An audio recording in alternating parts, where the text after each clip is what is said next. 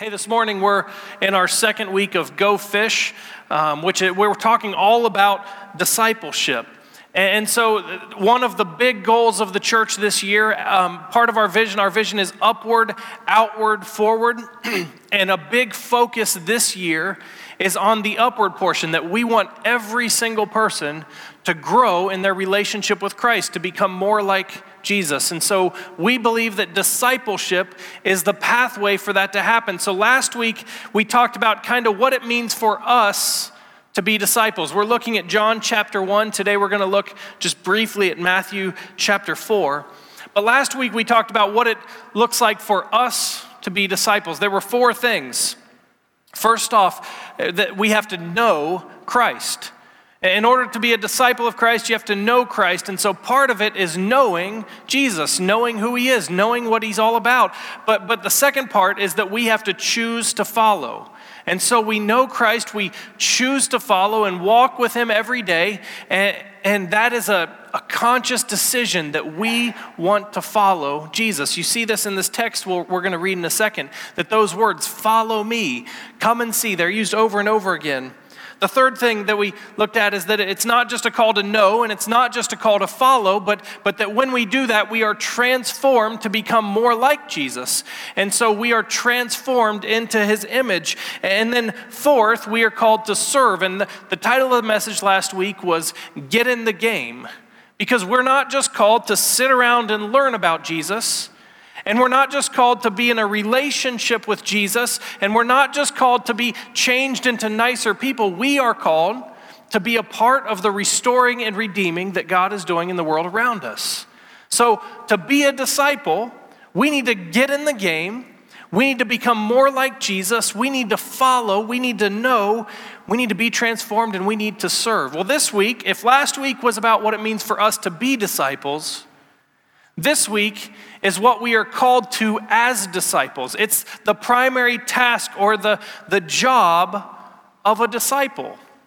There's discipleship as in we are discipled, but then there is a calling that when we are discipled, we are then to go make disciples. And so we're going to look at John chapter 1 again. And I want you to, as we read through this story, I want you to be looking at the different characters.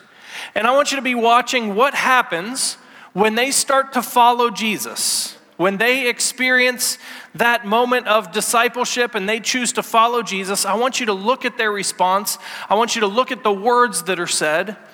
And then I want us to learn how we can not just be disciples, but we can make disciples. Before we read this, let me just make myself very clear today. God's calling on each and every one of us is to be a disciple of Christ, to walk with Jesus every day, to know Jesus, to follow, to be transformed, to serve, to get in the game. But God's calling on our life is also to make disciples. We cannot, I'll be even more bold here, we cannot be disciples if we're not making disciples. We cannot be more like Jesus and not going out to share our faith and make disciples for Christ. It's what we're called to do. So let's look at John chapter 1 and just see how this is fleshed out in these relationships. Verse 35 says, the next day, John was there again with two of his disciples. When he saw Jesus passing by, he said, "Look, the Lamb of God." When the two disciples heard him say this, they followed Jesus. Turning around, Jesus saw them following and asked, "What do you want?" They said, "Rabbi," which means teacher, "where are you staying?" "Come," he replied, "and you will see." So they went and they saw where he was staying and they spent that day with him. It was about 4 p.m. Andrew, Simon Peter's brother, one of the two who heard what John had said and who had followed Jesus, was one of the two who heard what John had said and who followed Jesus. The first thing that Andrew did was to find his brother Simon and tell him, "We have found the Messiah," that is the Christ. And he brought him to Jesus. Jesus looked at him and said, "You are Simon, son of John. You will be called Cephas," which when translated is Peter. The next day, Jesus decided to leave for Galilee. Finding Philip, he said to him, "Follow me." Philip, like Andrew and Peter, was from the town of Bethsaida. Philip found Nathanael and told him, "We have found the one Moses wrote about in the law and about whom the prophets also wrote, Jesus of Nazareth, the son of Joseph." "Nazareth, can anything good come from there?" Nathanael asked. "Come and see," said Philip. So we see several relationships here. We see several moments where people are called to follow Jesus. And every time that they are called to follow Jesus, what is the response? They go and they bring others with them. They are not just called to be disciples. They are not just called to follow. They are called to share their faith. I want you to see in Matthew chapter 4, this is a parallel passage that talks about this moment in a different passage. Matthew chapter 4, verse 19, Jesus says to the disciples, "Come, follow me, and I will send you out to fish for people." There's two parts to this. Come and follow me. He calls the disciples to follow him, to grow in their faith, that upward piece we talked about last week, but there's a second part, and I will send you out to fish for men, to make disciples. The calling to be disciples cannot be separated from the calling to make disciples. The discipleship is not just about an inward thing. As we know, as we follow, as we are transformed, as we serve, as we get in the game, God calls us to then go and share our faith with others. And so growing in your faith should always lead you to sharing your faith. So our vision, upward, outward, forward, these things go together. As we grow in our faith, as we mature and become more like Jesus, we are then sent outward to bring others to Christ. We see it all through this story. So let me just be clear one more time. Listen, this is convicting for me. We cannot be disciples if we are not willing to make disciples. They go hand in hand. I was looking up some statistics this week.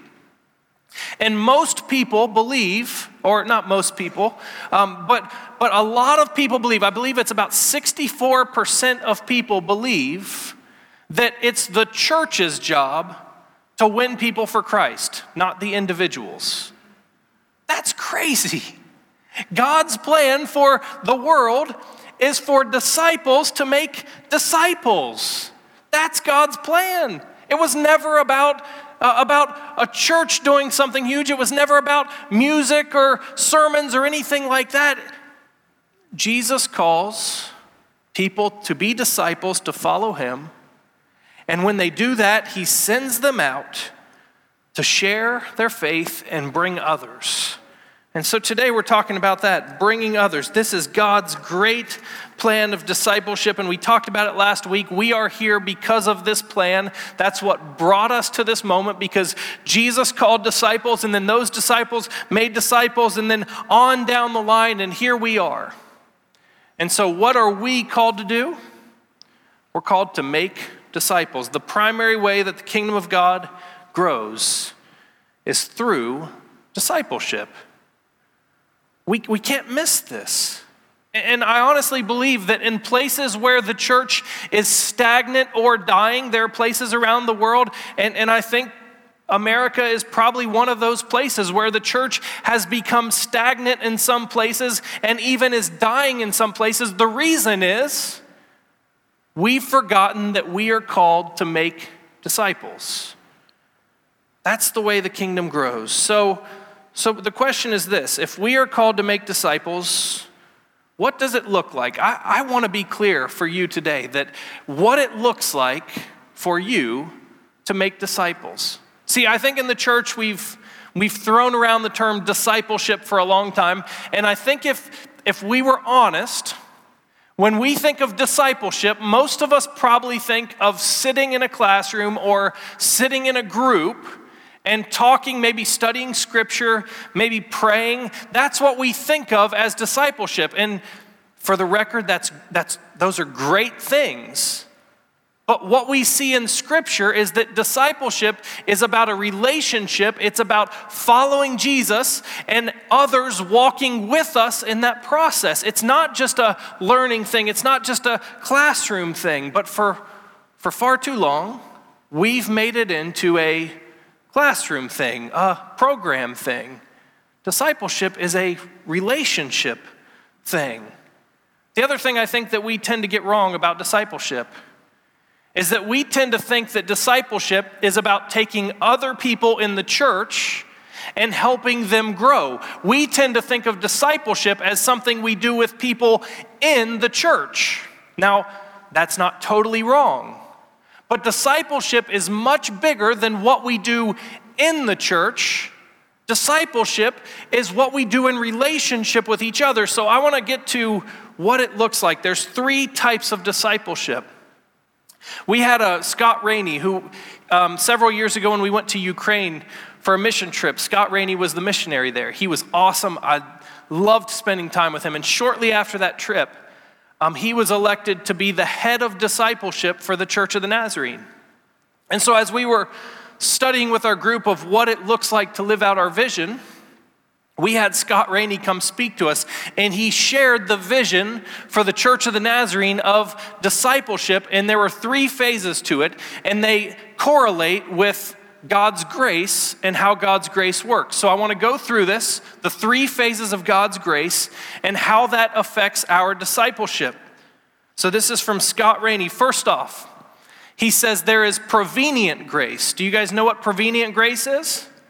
Prevenient grace is the work of God in somebody's life before they even come to know who God is, before they enter a relationship with Christ. So we believe that God is at work in our neighbors and our coworkers and our friends who do not have a relationship with Christ. We believe that God's prevenient grace is already at work in their lives.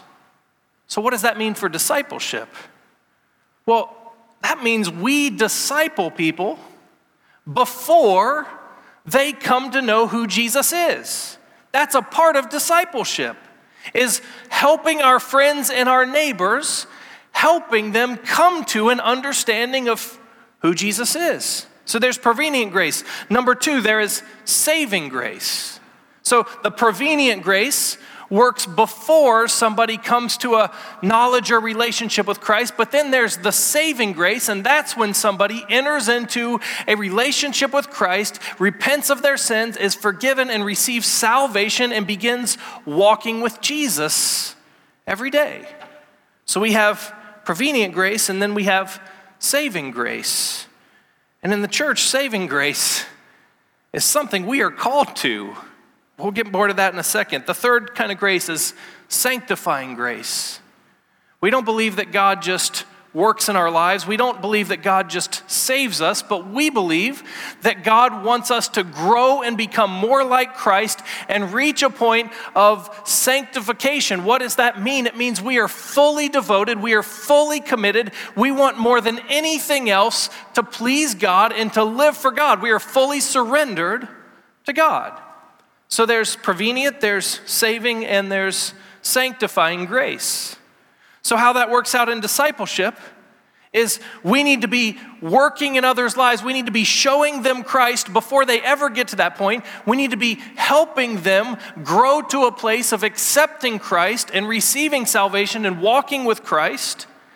And then we need to help people as they walk towards sanctification and maturity to be more like Jesus.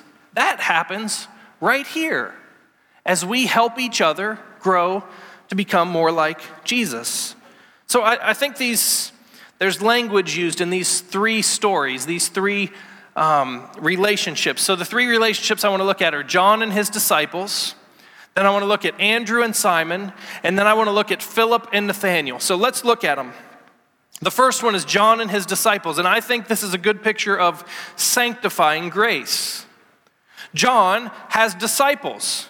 We understand that Andrew is one of them, and there is another disciple that's unnamed. Many people think that's John, the writer of this book, but We don't know who that disciple is, but these two guys are disciples of John the Baptist. Now, if you know anything about John the Baptist, his entire life was committed to point people to Jesus. That was who he was. That was what he lived for. So to say that these two guys were disciples of John the Baptist doesn't mean that they were trying to become like John the Baptist. It means that he was helping point them towards Jesus. That was what his whole life was about. And so we see this moment in verse 35 where he's sitting there with his two disciples, and Jesus passes by, and John the Baptist looks at them and says, "Look, there's the Lamb of God." And so what he's doing there is he's already been walking with them. They are already believers, but now he is calling them to a deeper, a more mature relationship with Christ. He says, it's time for you to start following Jesus.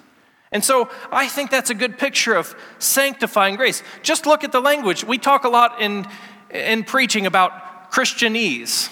Sometimes it's easy to talk about things like, like we all know exactly what I'm talking about all the time. But the reality is there are a lot of people, if you were to go out on the street today and you were to say, hey, who is the Lamb of God? Or what is the Lamb of God all about? What reaction do you think you would get from people? I think people would be kind of like, what are you talking about? Lamb? These guys obviously knew what the Lamb of God was all about. And when he says, look, the Lamb of God, they follow. Because that's the Savior. That's the Lamb of God that they have been learning about, been believing in. Now they take a deeper walk. So let me get to the point of this sanctifying grace and discipleship. You will never grow past the point where you need to be discipled. There is not a single person in this room. There is not a single position you can hold in the church. There is not a single accomplishment within the faith that you can get to where you don't need to continue to be discipled to grow closer to Jesus and become more like Jesus. Every single one of us needs to continue to be discipled. So what does that look like for us? That means we need to be in relationship with each other. We need to be walking with Jesus together, and we need to be pointing each other, helping each other grow in our faith. I meet every week with a friend of mine from this church. And every week, our goal is to grow closer to Jesus and become more like Jesus. It's sanctifying grace. It's sanctifying discipleship. The goal is not to become believers because we're already there. It's to help each other grow to become more like Christ. The second relationship, Andrew and Simon. Andrew, when he follows Jesus, he realizes what he has. He goes and he finds Simon and he says, we have found the Messiah. I think this correlates with saving grace. See, I'm pretty sure that Simon knows a little bit about the Messiah.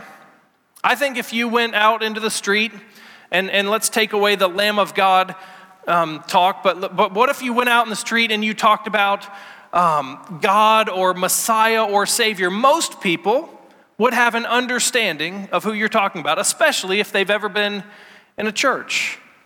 But Andrew experiences Christ. He goes and he brings Simon to Jesus, and he says, we have found the Messiah. This is the guy who can save us. This is the one. And so he goes and he brings him. So let me ask you a question. What do you do when something amazing happens in your life? What do you do when you have a great experience? What do you do when you see a really good movie or what do you do? What's your response? You got to tell someone. I've got a few friends that anytime something big happens, I get in my car and I call them up and I tell them what's happening. And I have to tell somebody. That's how we're wired. But for some reason, we in the church have a relationship with the Almighty God, the Savior of the world, the Messiah, and we sit on it. And we come to church and we are comfortable. Man, when Megan, I'm always trying to get her to watch. I love movies. I'm always trying to get Megan to watch movies with me. I love a good movie. And when I see a good movie, I want to recommend it to everybody I know. And so we have this constant conversation in the house where I'll go to Megan and I'll say, hey, what if we watched a movie? And she'll say, okay. And I'll say, what about this movie? It's a great movie. And she'll say, I was thinking of like some sappy Netflix love story. And I'm like, no, you don't get it. This is a good movie. And just the other night, we had this debate. I won't call it an argument, debate. Where Megan said, why do you care if I see these movies? Why? I said, they're great movies. Quit watching that junk. Watch the good stuff. If I were as passionate about sharing my faith as I am, and I'm confessing to you this morning, if I were as passionate about sharing my faith with others as I am about sharing good movies, I would make more disciples. But when I see a good movie, I have to share it, but for some reason we struggle. We like to be disciples, but we struggle with the calling to make disciples. We have the greatest gift in the world. We have the Messiah. We have the Savior. We have salvation. We can't sit on it. The greatest gift that you can give someone else is to introduce them to Jesus. It's not to tell them the best movie. Another thing we do this with is home remedies. You got a headache? Oh, well, let me tell you what we have that works. Everybody wants you to use their medicine, right? Or their special thing that makes things better. But we have something so great. And it's like we hide it. I think we understand that we need to grow deeper. I think we understand that we need to disciple each other in the church to become more like Jesus. And I think we understand that we need to go and we need to share our faith with others who don't know Jesus yet. But I think we struggle in saving grace. I think we as followers of Christ way too often are silent about the Messiah. And what I see from Andrew, I love because it says the first thing he did when he started to follow Jesus is he went and he got Simon. And he said, you got to come on. We found the Messiah. And he brought him to Jesus. Listen, if you're going to be a disciple, you've got to make disciples. The third relationship, Philip and Nathanael. The words used here are come and see. See, Philip is asked by Jesus to follow him. Philip starts following Jesus, and then he has to go to Nathanael, the same thing as Andrew. He's got to go tell him, and he says, hey, we found the one that was written about in the book. If you went out in the street and you said, hey, do you know the person written about in the Bible? Most people, almost everybody, would understand what you're talking about when you say the Bible. But Nathanael, and I'm not saying Nathanael wasn't a believer, But Nathanael responds with skepticism. He says, Jesus of Nazareth, can anything good come from Nazareth? And Philip's response is perfect. This is something we need to learn when it comes to prevenient grace, when it comes to sharing our faith with people who do not yet know Jesus or have a relationship with Jesus. I love his response. He says, just come and see. Just come and see the Jesus that I'm talking about. You can be skeptical, that's okay, but come and see. I think way too often we feel like we have to have the perfect plan, or we have to have all the answers, or we have to be able to perfectly lead someone to that moment. Listen, our God is big. And our God's prevenient grace is going before us. So if we are faithful just to go to our friends and neighbors and family members and say, hey, come and see, I believe that God will do transforming work in people's lives and the kingdom will grow again and again. Discipleship is pretty simple. It's inviting others to come and see Jesus.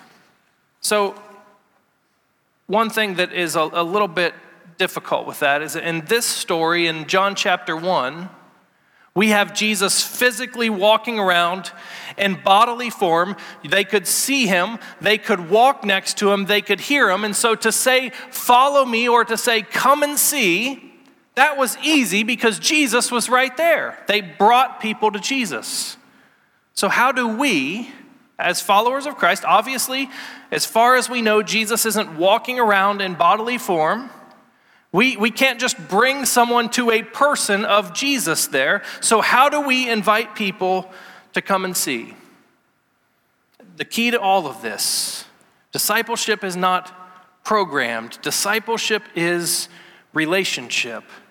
And if we want to invite someone to come and see who Jesus is and what Jesus is all about, the way we do that is we invite them to see Jesus at work in our lives. So we pray with them. We talk about what Jesus is doing. Every single one of us, listen, if you can't tell me what God's doing in your life, if you can't tell me how Jesus is active in your life, you need to grow in your faith.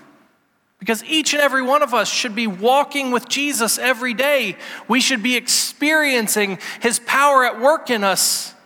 And when we say, come and see, we're inviting people to walk with us and to see God's work in our lives. The best way for others to see Jesus is to see us walking faithfully with Jesus.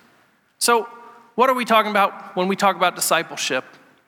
Number one, every single one of us is called to be a disciple and is called to make disciples. That means we need to have people in our life that are helping us grow closer to Jesus and that we are helping them grow closer to Jesus. Sanctifying grace, sanctifying discipleship. That means we, as the followers of Christ, we need to be actively seeking those in our lives and bringing them to a moment where they can be saved by Jesus. We don't do the saving. It's not our work, but we bring people. We help them understand that this is the Savior, the Messiah. And every single one of us should have people in our lives that we are inviting to come and see. So I told you about the guy in our church that I meet with every week. He and I then have a plan as we enter softball season. We want to get a group of guys and we want to invite them into a relationship with Christ. And then every single day, we're in the middle of a 14-day discipleship challenge. If you haven't joined yet, please do it. It is an awesome way, a simple way, to disciple others. You can go on the social media feed of the church. You can go on Facebook, or if you don't have social media, you can go out and there's papers outside. And those are a perfect way to do prevenient discipleship, to invest in our neighbors. They're simple. Pray for people. Help your neighbor. Pay for someone. I mean, simple things that all of us can do. We are all called to make disciples. And I just want to say it again. I'm not usually real strong, but I'm going to be strong with you today. You cannot be a disciple of Christ and not make disciples. If you are a disciple, if it's all about you and your walk, you will become selfish, you will become inward focused, and this happens way too much. Way too much.